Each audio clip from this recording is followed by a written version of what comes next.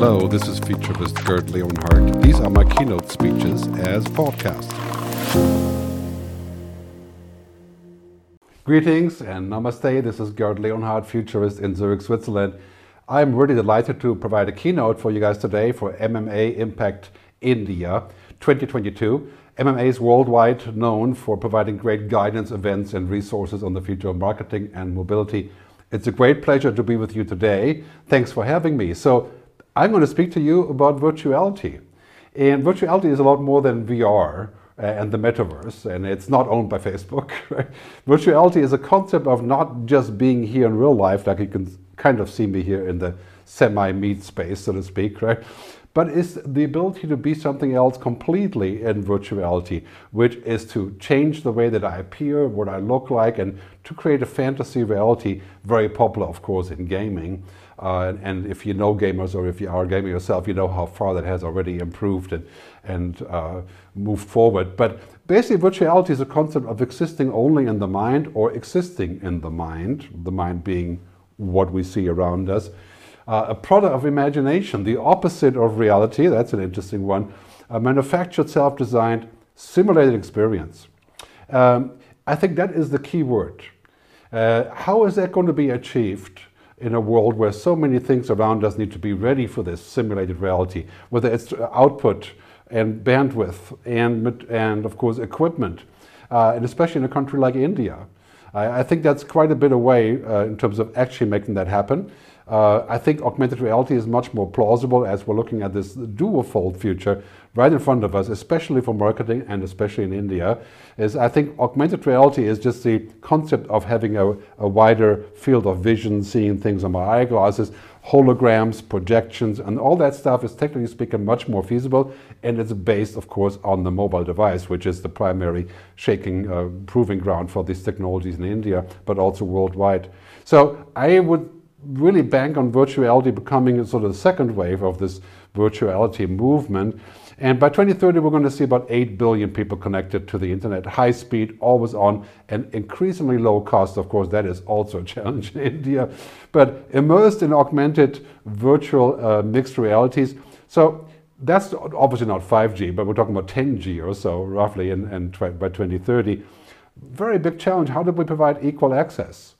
And what does it mean to avail yourself of this? Is it going to change your economic standing and the possibilities of where that's going? Is it going to be good or bad for us?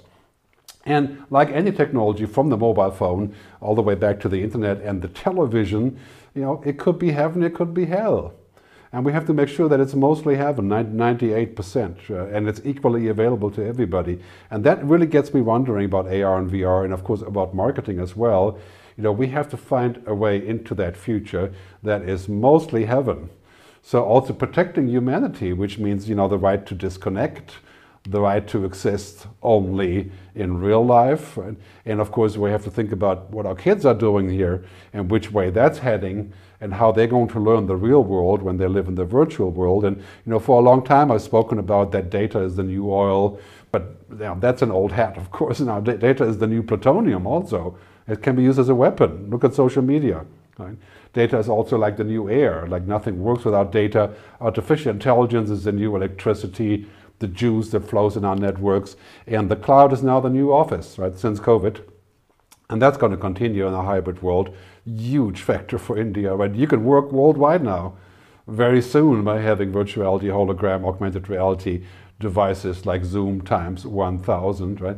It's also the new living room, the town square, as Elon Musk calls it, the airport. I can travel virtually in the cloud, right? And finally, of course, you could say that virtuality in general is kind of the new senses. It's like the expanded eyes or the new being. Blade Runner scene, right? More human than human. I think that's a pipe dream. We do want to remain human, and the question is this going to be a tool or is it going to be our lives? I think technology should not be our life. We should not live in there. We should use it as a tool. Great for doctors, lawyers, dentists, surgeons, and maybe police, right? Yes, but the question is, what do we do with this as people? And how does it fit into our view on values?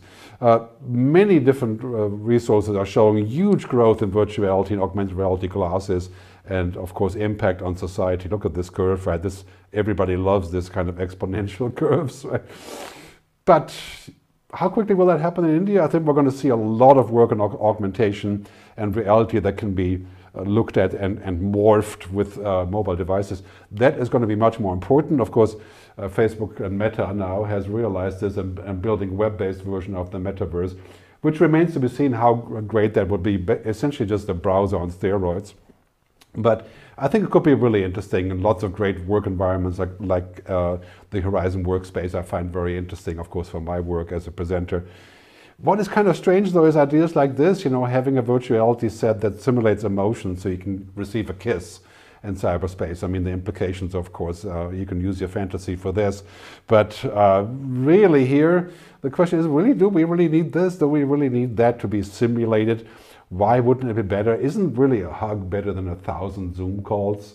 And are we going to have to wear a device like this to have fun in the future, or to work, right, or to study, right? Or is it going to be the good old TV on the nose? Not a good idea, right? I think anything that closes our face and encapsulates us into another reality probably won't work for quite some time, only for people who are hardcore gamers and who like that feeling to be there. I'm really betting on augmented reality. I think all the great glasses that we're seeing around, there's like 100 companies, Apple of course being one of them, Samsung, and so others, right?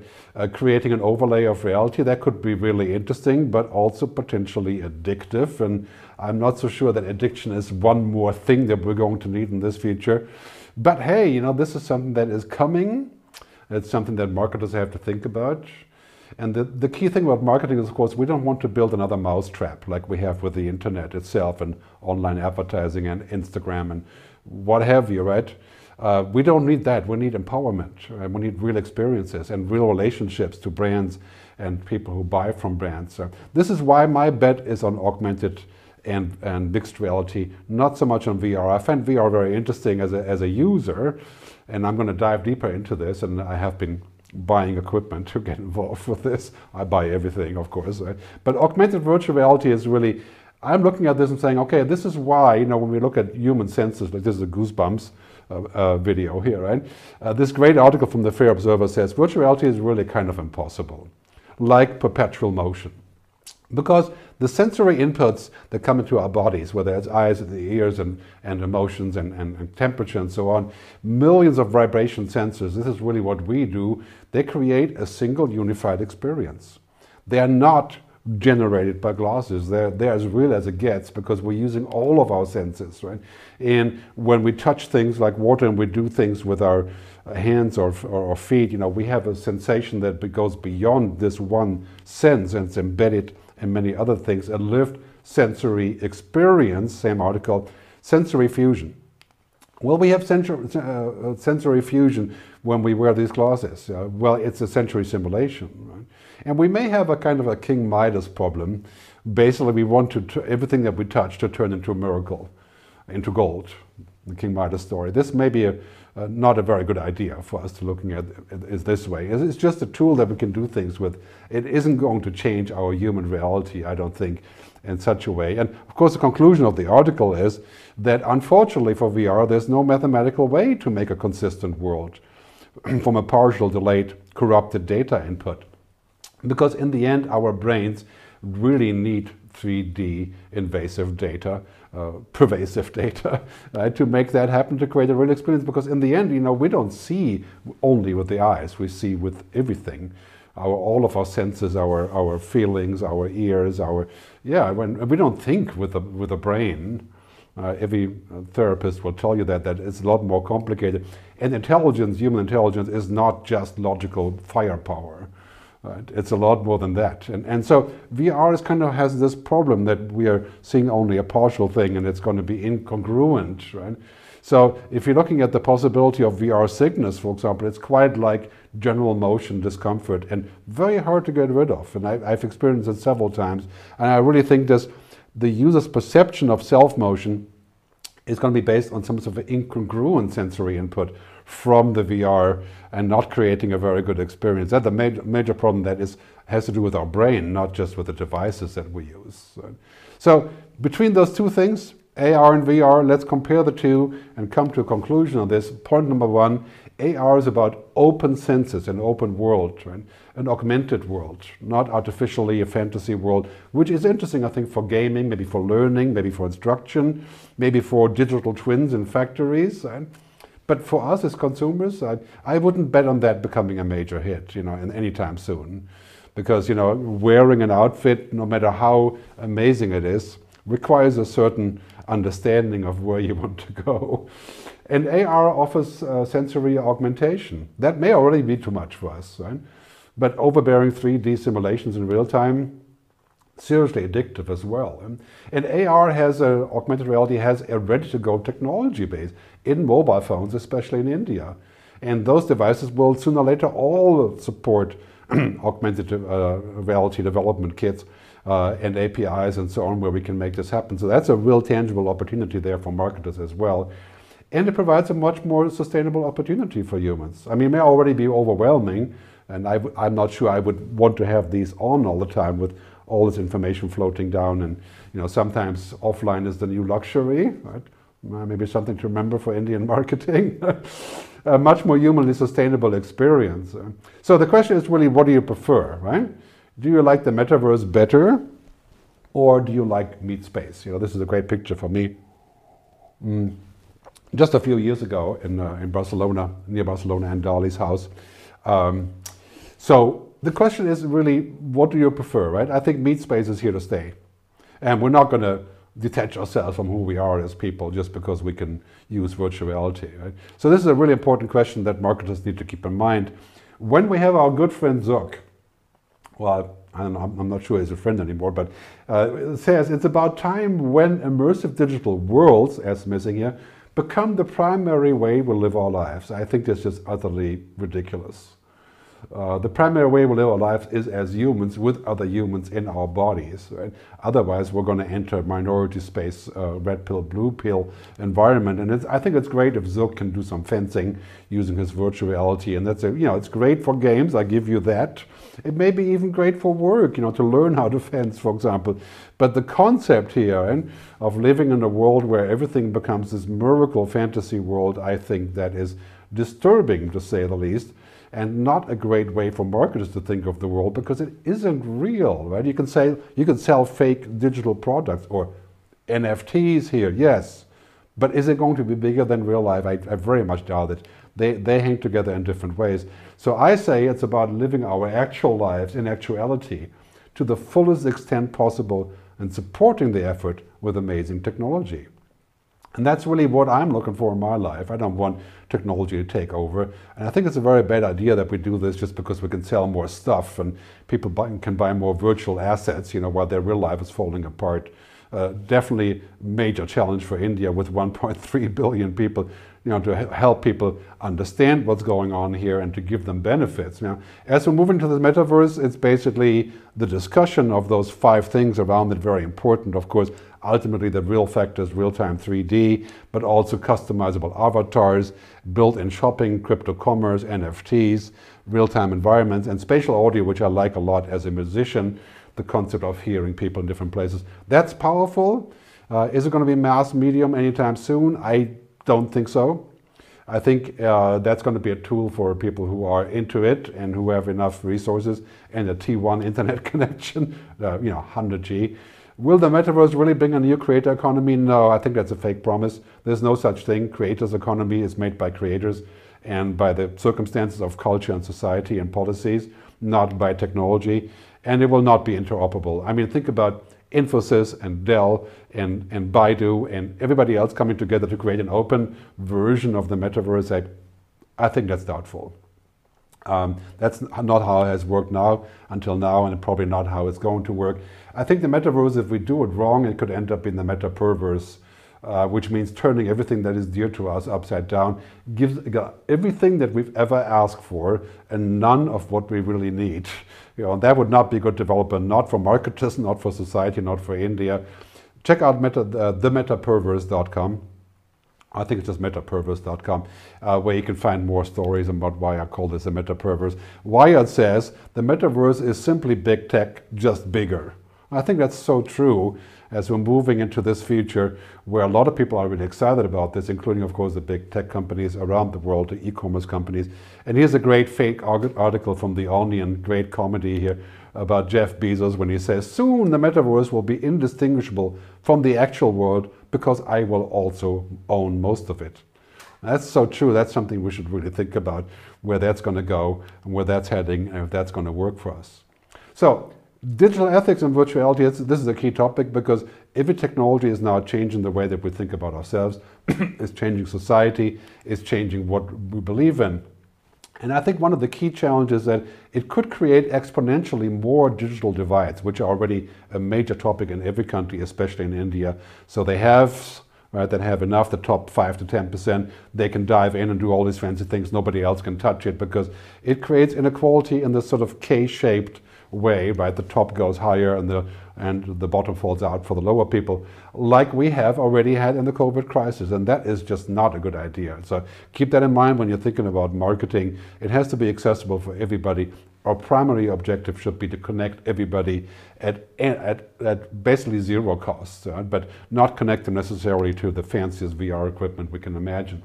The other one is disengagement. You know, as this driver here is falling asleep in the Tesla, right? The question is, are we going to fall asleep in virtual reality because we're disengaged, right? We're like turned off to reality, a kind of fancy escapism.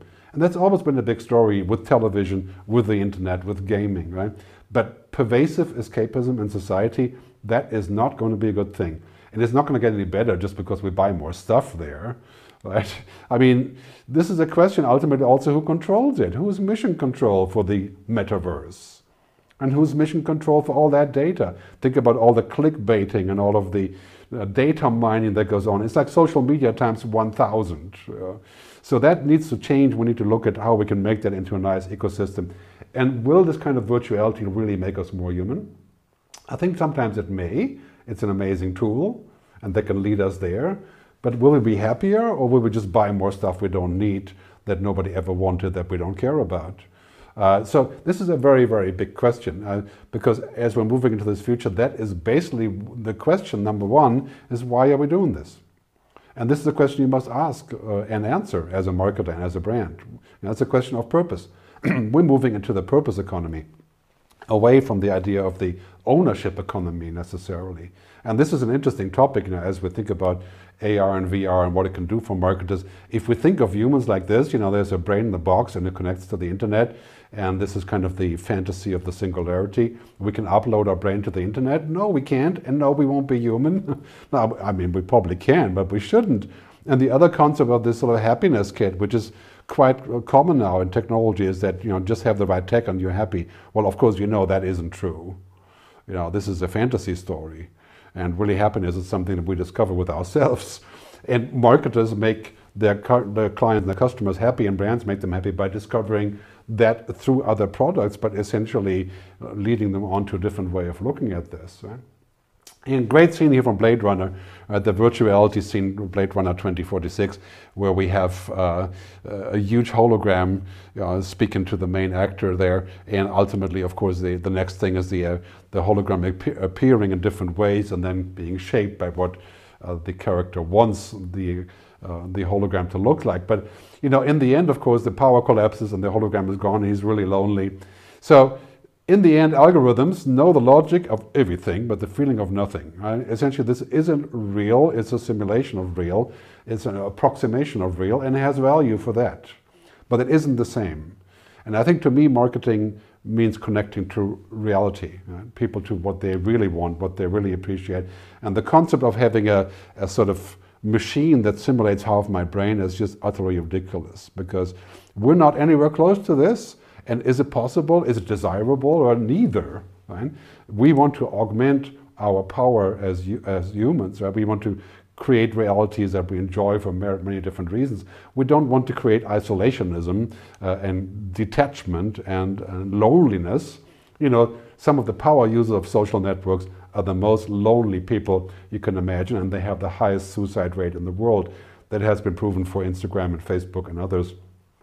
One of the side effects of too much of a good thing, right? So as we go here, we're going to end up in a place where perpetually the connectivity to the top, so to speak, right, could capture us too much, and we could end up with this perception of the useless real life, like a useless human in the end, because we only exist and not in real life. That would not be good, because it also kills our democracy. It's no surprise in the last 10 years, democracy has faltered in many different places because people are disengaged and escaping into already mobile devices. And this really needs to be tackled, because here we have the challenge to get it right, and this is a huge topic for India, again with 1.3 billion people. How to engage, right? We need to engage, not escape. And engagement can be done, of course, in augmented reality and in virtual reality, but we have to keep that in mind as the utmost paradigm and the goal. We don't want to build another filter bubble that turns out to be 500x of social media. We don't want a filter bubble, or we don't want a bubble life. And I think to look in that direction is just creating another mousetrap for marketing, and it won't work. There's a lot of hype about this, but really what works is real things with real connections, and to get away from this kind of dehumanization aspect that everything has to be mediated to be worthy. Right? This is reductionism, and also creates addiction. Right?